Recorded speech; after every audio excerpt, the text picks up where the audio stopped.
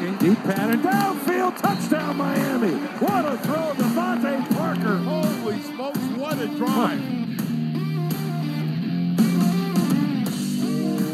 What is up, Dolph fans, and welcome to the Drive Time Podcast, part of the Miami Dolphins Podcast Network, covering your team, your Miami Dolphins. How's it going, everybody? I am your host, Travis Wingfield, and as always, I'm here to bring you your daily dose of Miami Dolphins football. And on today's show, it's Omission Tuesday. The game has been rewatched a couple of times. I have some additional notes. We're going to get to the snap counts, the advanced metrics takeaways. We're going to punt on the Scanning the Soch segment this week. We're going to hear from Coach Flores, some sideline audio from A.J. Ross at the Dolphins game against the Bengals on Sunday. Plus, we'll play another clip from the post-game show on WQAM with me, Seth, and O.J. McDuffie. All of that and a whole bunch more from the Baptist Health Studios inside the Baptist Health Training Complex. This is the Drive Time Podcast. It's another Miami Dolphins. So we heard from head coach Brian Flores on Monday, and we're going to get to that here in just one moment. But before we even get started on the podcast, Coach did say in that media availability that there would be some cuts on Monday. All right, we're going to get into the omissions for the tape, the rewatch, and I have more than a few on that rewatch. But I wanted to start with a player that was in our takeaways on the recap podcast on Sunday night/Monday morning, and we did some extensive film talk on him in rookie Jaelan Phillips. And Coach kind of confirmed for us what I said on the podcast about his work in that game. Here's Coach talking about Jaelan Phillips, his usage, and the general usage for players in this Dolphins defense. The way we structure the defense, it's not a 4-3 where there's just full-time defensive ends on the field at all times. So we have a little bit more of a hybrid scheme where we could be up, we could be down, we could be 4 down, but it could be base, we could be in a few different fronts. So I think that we feel like Jaelan can do a few different things. I think maybe some different things on early downs and some different things in some obvious passing situations. And we wanted to just see him in those roles yesterday. I think that's the goal for him, is to play, a few different positions. But, right now we're just kind of checking to see, where he's comfortable. And then as a staff, we'll talk about it and kind of review things and see where we want to use him during the regular season. Getting players up to speed in the full complement of their skill set and the full ask of this defense, working on every element and trying to find out just how versatile these guys are and how they can be. And a quick aside to that, I just love that first sentence. I guess the first couple of sentences. The way we structure the defense, it's not a 4-3 where there's just full-time defensive ends on the field at all times. We have a little bit more of a hybrid scheme where he could be up, he could be down, it could be 4 down, it could be base, it could be a few different fronts. So some good insight there once again from Coach, as he is wont to do here in these media availabilities, talking about football. And then something else we talked about and really did an entire segment on this on the post-game show with Seth and OJ on the 560 WQAM post-game show, the Dolphins' fifth quarter post-game show after every single Miami Dolphins game, about how this is a tougher roster to make than it was a year ago and certainly 2 years ago in Brian Flores' first season here. And Coach really communicated that with us this year. He touched on tough cuts they're going to have to make, how there are guys on this team that might not make the 53, but will go somewhere else and catch on somewhere else. But he also talked about the value that this camp and that competition that this team had in all those position groups, how it made this football team better at the end of the day. We've had a very competitive group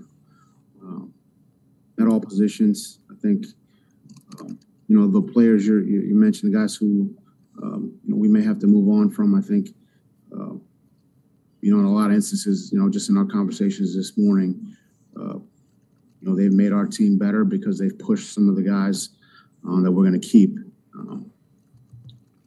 Steve kind of mentioned this. I think that's, probably some of the things that we're seeing is, there's been a lot of good competition, and that's pushed guys and helped some other guys play a little bit better. So we're, those guys, I think they're like I said, there's going to be some guys who we feel like are roster players in this league, and we have to, move on from them. But I think they certainly helped our team this training camp.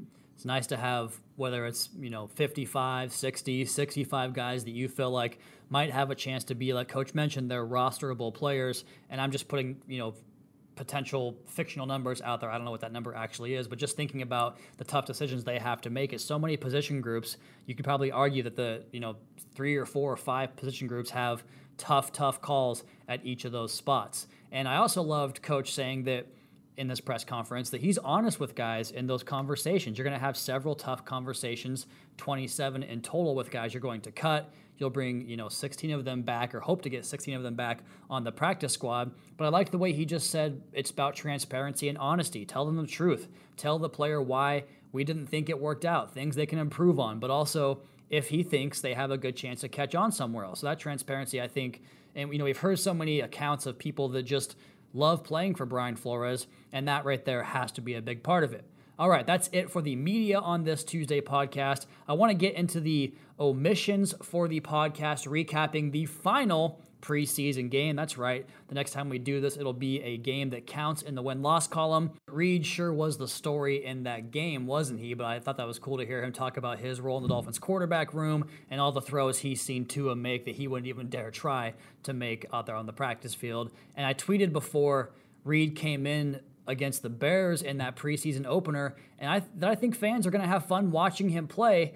And boy, did they get that chance to see that in Cincinnati, where he was extending plays, rolling away from pressure, setting up in the face of pressure, and throwing the football, knowing that he's going to take that big shot. What a game. Again, most passing yards, 343 by any player in the preseason since at least 2017. As for the main takeaway on my rewatch, because Reed was so in your face with the performance he put out there against the Bengals, it was the offensive line for me. And there were several guys that got in the notes here, but as a whole, as a collective, just the push they got up front from some of those guys, and especially on double teams, which has been really the case of the preseason so far, with some, whether it's Robert Hunt and Liam Eichenberg, or Austin Jackson and Solomon Kinley, or Greg Little and Durval Queiroz Neto, whatever the case was, you see these guys getting that hip-to-hip, shoulder-to-shoulder, foot-to-foot, and driving guys off the football. But we start here with Solomon Kinley, because I tweeted about this on the Monday rewatch, during my rewatch, that I thought that he showed not just the power and poise and chippiness that you love from Solomon Kinley. Like when he gets a rep where he doesn't have a body to work on, a player to pass protect on, he'll go find work and he'll go put a big hit on a guy. And you always see him play through the echo of the whistle in a way that can kind of frustrate guys. And I think that's a really valuable asset to have on your offensive line. One of those kind of nasty, mean guys that gets under guys' skin. And I think that could be Solomon Kinley, even though he's such a sweetheart and a fan favorite as far as when he does his great post-game press conferences and the like. He's kind of chippy out there on the field, and I think you need that on the offensive line. Because there was one clip where he came off of his responsibility because nobody rushed, his guy backed out, and he wouldn't put a chip on the left tackle's man and decleated him, and that was awesome to see. But then later on, he has a rep where the Bengals kind of fake this game up front, fake a slant, and he works inside, and the player that kind of fakes that slant inside goes back around the outside towards the left tackle, and you see Solomon stay engaged and keep those feet chopping and kind of race to the spot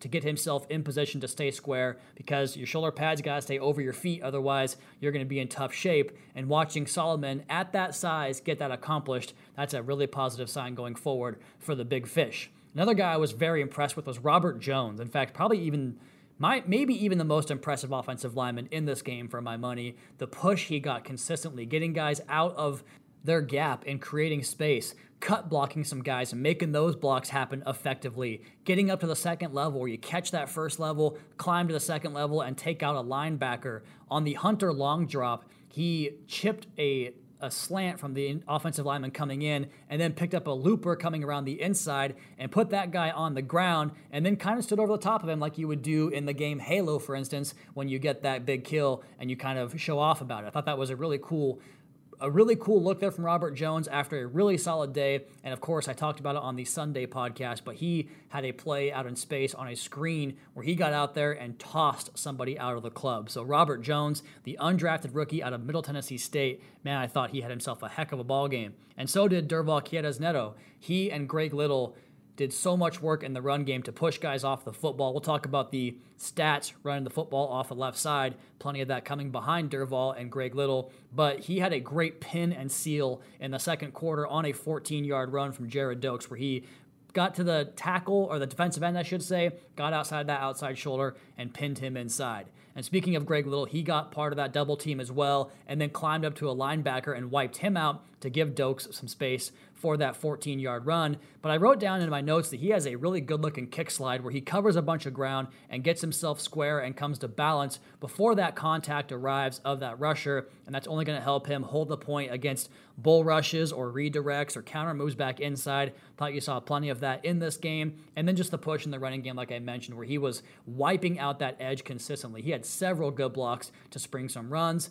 And then Adam Pankey, just a veteran pro player, in my opinion here. A patient set in pass protection, can get in the right position to just get in front of guys and make sure they don't get to the quarterback, and he continues to get good push in the run game too. He was one of the guys that would come off the bench in heavy personnel last year and come into the game 6-7 offensive linemen and get push in those short yardage or goal line situations. Cameron Tom and Matt Skura, I thought the center position was good all day long. Coach Flores talked about it. Skura started off the game and played strong and then gave way to Cameron Tom, who I thought did well as well, with plenty of push and some of those seal blocks where they just get that butt around, get it into the gap, and seal that guy off and create space that way.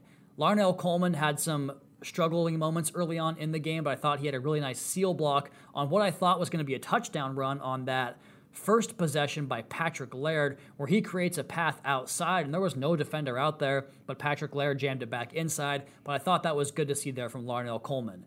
Defensively, Nick Needham, I mean, we'll talk about this in the snap count portion, but he played a lot of ball and just continues to just show what he's all about. Relentlessness, toughness, perseverance. The guy just embodies a lot of the things that Brian Flores and Chris Grier look for here in a Miami Dolphin. And you saw that on the second play of the game, the Jamar Chase screen that went incomplete. He fought around that block and got his helmet onto the football, or hand on the football, helmet onto the chest there. Just continues to find ways to get in the right position to make plays. And then later in the game, there's a rep. It's a third down incompletion going into the end zone for the Bengals, or going into the red zone, I should say. And I talked a lot about his feet and the smoothness of his transition from the back pedal to driving out of that back pedal in the run up to the draft after he was a UDFA for this Dolphins team back in 2019, and the feet continue to look impressive to me. On this particular rep, he's got inside leverage, so you're trying to wall off the inside, and once the receiver tries to cross face and go back inside on an in cut, he flips those hips, and they just look so fluid, as Mike Mayock would call them, the oily hips back in his days at the NFL Network as the lead draft analyst there. Oily hips and smooth feet. And on that play in the second half where Taylor got the deflection, Needham drove beautifully. Trent Taylor got the deflection reception for that big gain. Nick Needham drove beautifully on that slant for the breakup, and normally you count that, but a fluke play where it bounces right into another man's hands for a long reception there for the Bengals. So Nick Needham continues to just show you what he's all about. And then I put down Sam McGuavin, same thing on the ability to fight through a screen. First play of the game did it, where he got around the block and made a play, and he was just a force throughout the course of this game and has been all preseason long. I will say, on the Bengals side, Fred Johnson for the Bengals, man, he put in some work. My goodness, he had himself one hell of a game.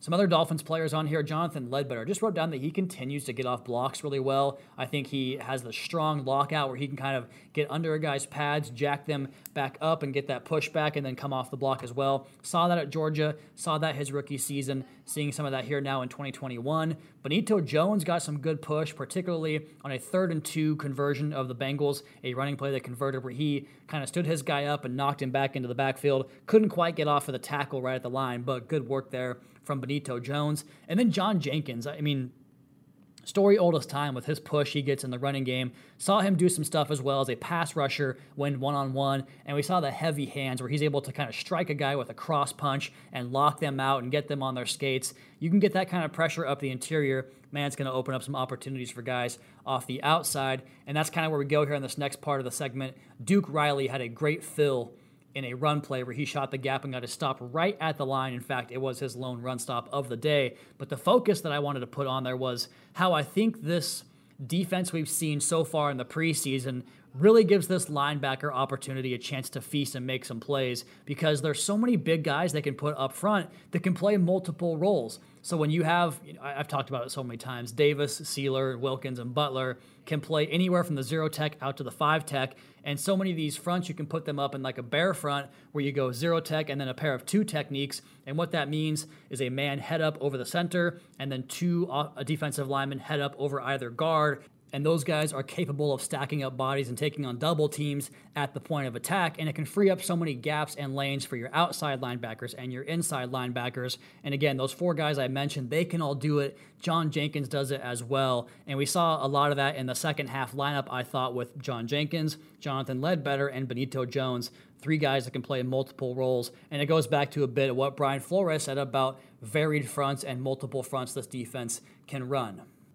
And then finally, last note here, towards the end of the game, I thought Noah Igbinoghene had a really, really good drive there towards the end, especially on the final play of the game in pass coverage, on the game-ending pass breakup he had. And then earlier he had a pass breakup on that same series, and the broadcast got on him for not intercepting the pass, but I couldn't disagree with that more. I thought he made a great play to drive and get his hand in there for a big-time PBU. So that was the rewatch. Let's go ahead now and get to our snap count takeaways and deep dive on the analytics, the PFF numbers, and start there with the latter. First offensive line play, I like to look at how many pressures were given up. Dolphins allowed just 10 as a team collectively in this game. Larnell Coleman 5, Robert Jones 3, Durval Quieres Neto 2, and that was it. None for Solomon Kinley, Adam Pankey, Cameron Tom, Matt Skura, and Greg Little. So some really good work again by the guys up front. 10 pressures for a whole football game with 65 snaps. That's a good place to be. Now, rushing direction stats, again, kind of coincides with what we talked about in the observations from the rewatch on that second run back through of the game. Dolphins offensive line had 3 runs off left tackle or left end, and that was primarily off the Greg Little left tackle position, or portion of the game, I should say. And those 3 runs went for 29 yards. We mentioned Little and the game that he had. No pressure, and that running statistic, pretty solid day for the new Miami Dolphin at left tackle. And then the middle right gap, which is what they're calling it here on PFF, the A gap off the center's right side. Robert Jones was the primary culprit, actually the only guy that played right guard all game. 4 carries, 16 yards, and a touchdown off that gap. And that touchdown was, of course, from Jared Dokes, who averaged 2.44 yards after initial contact to lead the team. He also had 2 10-plus yard runs, and 4 of his 16 runs were for either first downs or touchdowns. We've talked about Reid Sinnett's day a lot in this podcast. When he was blitzed, 4 for 4, 53 passing yards. Under pressure, 6 for 11, 113 yards, and a touchdown,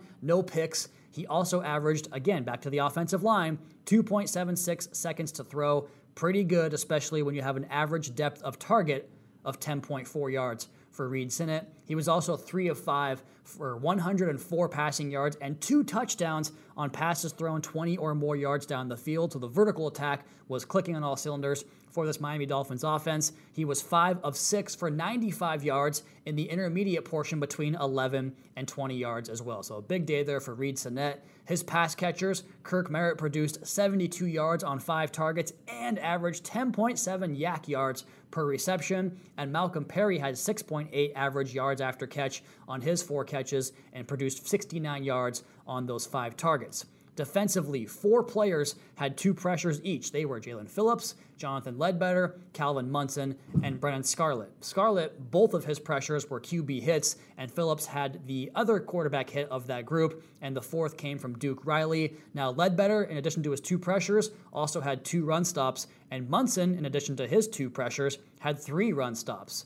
Tyshawn Render and Jamal Perry, the safety, tied Munson with 3 run stops for the team lead. So Jamal Perry getting all kinds of action down around the line of scrimmage, making plays that way like we've grown to know and love from him the last couple of years. Noah Igbenogany allowed just 29 yards on 7 pass targets, a great number there for Igbo. And then how about Nick Needham getting targeted just twice on 41 snaps? If you don't get targeted, that's kind of the name of the game. Don't let the quarterback see something he likes, make him go somewhere else. You do that 3 or 4 times in a play, you're going to get yourself a coverage sack. So Nick Needham, another very good game from him. And then finally, Sam Egwavon had another pressure, another run stop, and a handful of tackles in this game as well. And that's what we're going to go ahead and call it on the podcast. But there's more. I want to continue to give you guys more from the post-game show. Here is segment 2 from the post-game show on 560 WQAM with myself and Seth Levitt and OJ McDuffie from the Fish Tank podcast here, part of the Miami Dolphins podcast network. Segment number 2 from the Sunday night recap show, the post-game show on WQAM. And we come back from this break, OJ. We talked about this a lot throughout the course of the day because we're trying to put together a show here for a third and final preseason game, and this used to be kind of what you would see in the 4th preseason game, right, where all the starters are in their ball caps and they got the sunflower seeds. We talked about that already, but I was curious to get your take on this because we noticed some guys having some good moments, some guys having some not so good moments, and I kind of told you about some of these guys having really strong training camps. I wanted to get your take on this about how coaches or even the guys in the locker room on the playing field will kind of weigh what they see in these exhibition games where it's only these 4, and now in this case, 3 days out of the entire month, compared to those 20, or maybe even your day, the 2 days where you have 40 practices in the month of August. Yeah, I tell you what, it's really interesting because you never know how a coach looks at evaluating a player. But what you do want to see is you want to see guys go out there and work hard in practice, but you also want to see if it translates and moves into a game situation. And sometimes it doesn't. Some guys, we've seen some guys that don't practice for crap, but then they go out there and they're ballers on game day and vice versa. What you don't want to be is a guy that really has great practices, and then when the lights are on, you don't shine like you should. And that, you got to be able to, on game day is more important than anything, obviously. So, I mean, you can show as much as you want of potential in practice, but really counts, when it's, we got the uniform on with your name on the back of it, and everybody's, there's no more like the defense is wearing aqua and the offense is wearing white, you're on the same color. That's when it really needs to shine, man. So I feel bad for guys sometimes that you see them have great training camps, but then every single time they get an opportunity in the preseason games, they don't shine or they get beat or they drop balls or whatever, man, because, they're pressing. They are pressing, and I get it. It's their livelihood. Their lives are on the line, man. Their dream is on the line. What they grew up as a kid thinking about is on the line, man. So it is important to show in practice, but you also have to show that when game day comes, the lights are on, that you can be that same guy. It's the biggest high-stakes business there is, really. I mean, guys, you talked about fighting for jobs, coaches or players or otherwise. 1,000%. It's high-stakes stuff, man. And, Seth, we talked about this a little bit as well, about this third preseason game, and the Dolphins kind of get here healthy enough, I think, to head into New England week 1, and we got out of it today with not really anything serious, I think, as far as injuries go. But what's your take on this as far as how the Dolphins kind of came into this preseason? Because, OJ talks about it. I'm thinking about maybe in his time before the Twitter days, you didn't have the play-by-play Travis Wingfield training camp updates. You had only the 3 or 4 preseason games to go off of, but now you got these daily camp reports, so fans are getting a hold of that. But back to the main point, we saw a lot of teams around the league this week play a lot of their starters and main guys in this third game. What did you think of the Dolphins' approach to really unload the clip, so to speak, in those first 2 games and the rest guys here in week number 3? Yeah, well, going back to what you said and it being a copycat league, it's kind of fascinating to see every team did it a little bit differently. And so I think that was a little bit interesting, and it'll be even more interesting to see how that develops from year to year. But look at me trying to find something interesting here in the preseason. I don't want to say you brought me all the way over to the dark side, Travis. But, look, and Juice was saying this after last game. I've seen enough of him. Get him out of there. And I like what Coach did. And it was fun to see some of these younger guys. It really is, and we're going to talk about this a little bit more later. It's going to be hard to make this team. This is a harder roster to make than it's been in a few years. And so it was fun to see some of these guys get some extra work. There were some guys that we wanted to see and maybe some guys that we didn't see enough of. But I agree with the approach, not that Coach Flores cares if I agree or not. But, why risk it? Especially there are some starters that have been banged up throughout camp. And I like that we have this extra time between the end of the preseason and the start of the regular season. It's a little bit different than what we're accustomed to. And let these guys get healthy for when it matters most. Yeah, absolutely. And and the little things, it takes, honestly, you get banged up early in the season or late in camp, it is a tough deal trying to get back to health, because you really need time. And there is no time in the NFL. There's no, 30-day or 60-day DL like you get in baseball, or 10-day you get maybe in basketball because they have 82 or 182 games. When there's only 16 or 17 games this year, every single week is so critical. So if you get nicked early, man, it's a monster to deal with all year long. And nobody wants to be in the training room all year long in the training room. Not anybody who's going to make the team. That's morning, afternoon, evening. I remember when I got hurt late in my career, they were coming to my house for a fourth treatment. You had the night treatments? Yeah, I had the night treatments, man. So I'm like, damn. So, yeah, getting banged up right now. And you said it best, Seth. What's best for these guys now is the amount of time they're going to have between that opening game. And some of the little injuries, Travis, are going to be able to get taken care of, or at least minimize as much as possible, because they'll have so much time to get that work in. Now, you'd take the on-call house call treatment nowadays, wouldn't you? Oh, I definitely would, man. They're not sending it out, though, now. No, they're not. They're not coming knocking at 81's door these days anyway. But, I wanted to look at something here because around the league, we talked about this a little bit before coming on the air, that a couple of prominent running backs went down this preseason, and they're going to be lost for the entire year. And these young guys, too. J.K. Dobbins just yesterday lost for the entire season. Travis Etienne, the first-round draft pick of the Jaguars, he's gone. And then Cam Akers from the Rams, we see them replace him with a new running back they traded for in Sony Michel from the Patriots. So I think it's a good thing the Dolphins were able to get to this point, get their guys valuable work. It seemed like that rep count number, the magic number, was about 70, 80 reps for some of these guys. I mean, we saw the first-team offensive line play a good chunk of the preseason. And, Seth, I think you talked about this in the previous segment. Penalties were low, and the Dolphins' yardage domination for all of these games. And we talked about this as well with how the Dolphins' 3s started the game against the Bengals' 1s, and I think they're 2s on defense in this game. But Miami held their own against those guys. And so when they played Atlanta with our 1s and their 2s and 3s, it was a rough shot, run up and down the field. But they showed up today, didn't they? They really did. It was impressive to see. And look, some guys were saying our third team, but there's some decent players that were out there playing, or some young guys that we have high expectations for. And it was great to see. It was great to see the want to, and it was great to see, like you said, that they could hold up against guys who are going to have jobs. They're not just playing against other guys that may not be playing in the NFL this season. So it was really great to see. And I love that you talked about the penalties or lack thereof. And it just, and Juice mentioned it too, this is a Brian Flores coach team. I mean, this is something that's important to him. He does not like to give up. It's hard enough to stop offenses in this league, or for your defense to do the things that they need to do.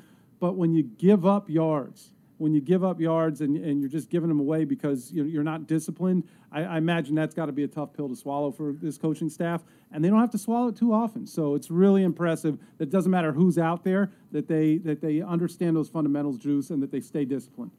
Cumulatively in 3 games for the Dolphins this preseason, 11 penalties, less than 100 yards of penalty yardage. So it's insane. With 90 guys, 80 guys in the roster, you think you'd have more procedural penalties or just things that you got to iron out, communication kinks. I tweeted about this at practice the other day. They had a snap that the Dolphins lined up and put the crowd noise on for the first rep of practice, and the snap went flying over to his head. And I tweeted about it, and fans were telling me, "Oh, terrible sign." I said, "No, it's not a terrible sign. Get it out right now. Let's do it right now, right, Juice? Like, this is the time of the year where you kind of iron some of these things out." Yeah, absolutely. And I remember when Coach Flo first got here, I remember that wall, the TNT wall, that takes no talent. That's one of those things that takes no talent to stay on side.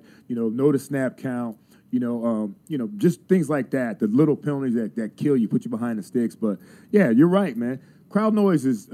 I used to love the crowd noise part of everything, man. That was so much fun to even, see what they were pumping in. It made no sense. It didn't sound like any crowd I ever played against or played at, But at the same time, though, when you're looking at going on the road for that first game, and it's going to be loud, especially in the third down or tough down situations, get that out of the way is right.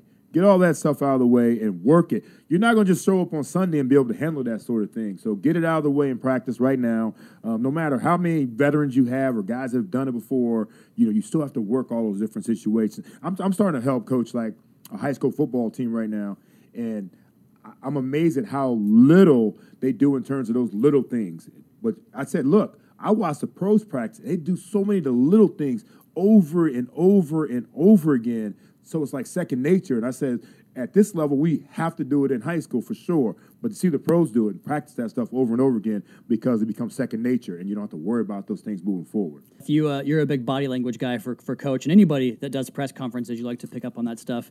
I had a question for him once, and anytime you ask Coach a question, for me personally, I'm always hoping I get that twinkle in his eye where he realizes that's a good question and he gives me a good answer. What do you think your batting average is on that? I'm hoping 500. Okay. Half and half would be good. I feel like I'm about in that range. But this one, we're up in Chicago, and it's a makeshift press room for me and a couple other of the beat guys. And I asked him a question about what do you change up on these joint practices? And I could see the look in his eye when I said, what do you change up? And he was like, Travis, we do fundamentals, we do techniques, we do alignment, assignment, we execute. And I was just like, all right, yeah, I learned my lesson there from Coach. So they, like you said, they practice it and they execute it, Seth. Yeah, I mean, and it shows. Yeah. It shows in the results. I mean, that's really what it is.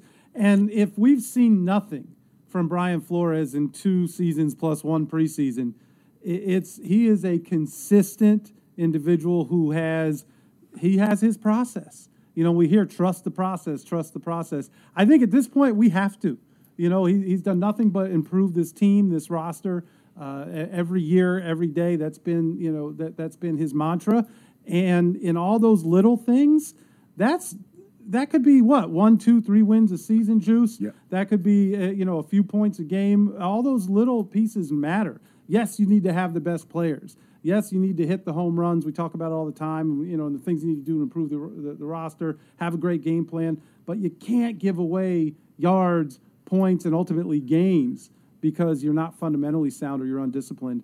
And there you have it, our segment from the post-game show on 560 WQAM. I highly encourage all of you out there to go check it out after the game. We're going to be back with you after the Patriots game up in New England. Seth, OJ, and myself from the Fish Tank Podcast. In the meantime, that's going to be my time. Caroline, Daddy is coming home. You all please be sure to subscribe to the podcast on Apple Podcasts. Leave us a rating, leave us a review. You can follow me on Twitter at WingfootNFL. You can follow the team at Miami Dolphins. And of course, do not forget to check out the Fish Tank Podcast. Jeff Darlington, their latest guest. You do not want to miss that. And of course, MiamiDolphins.com. Until next time, fins up.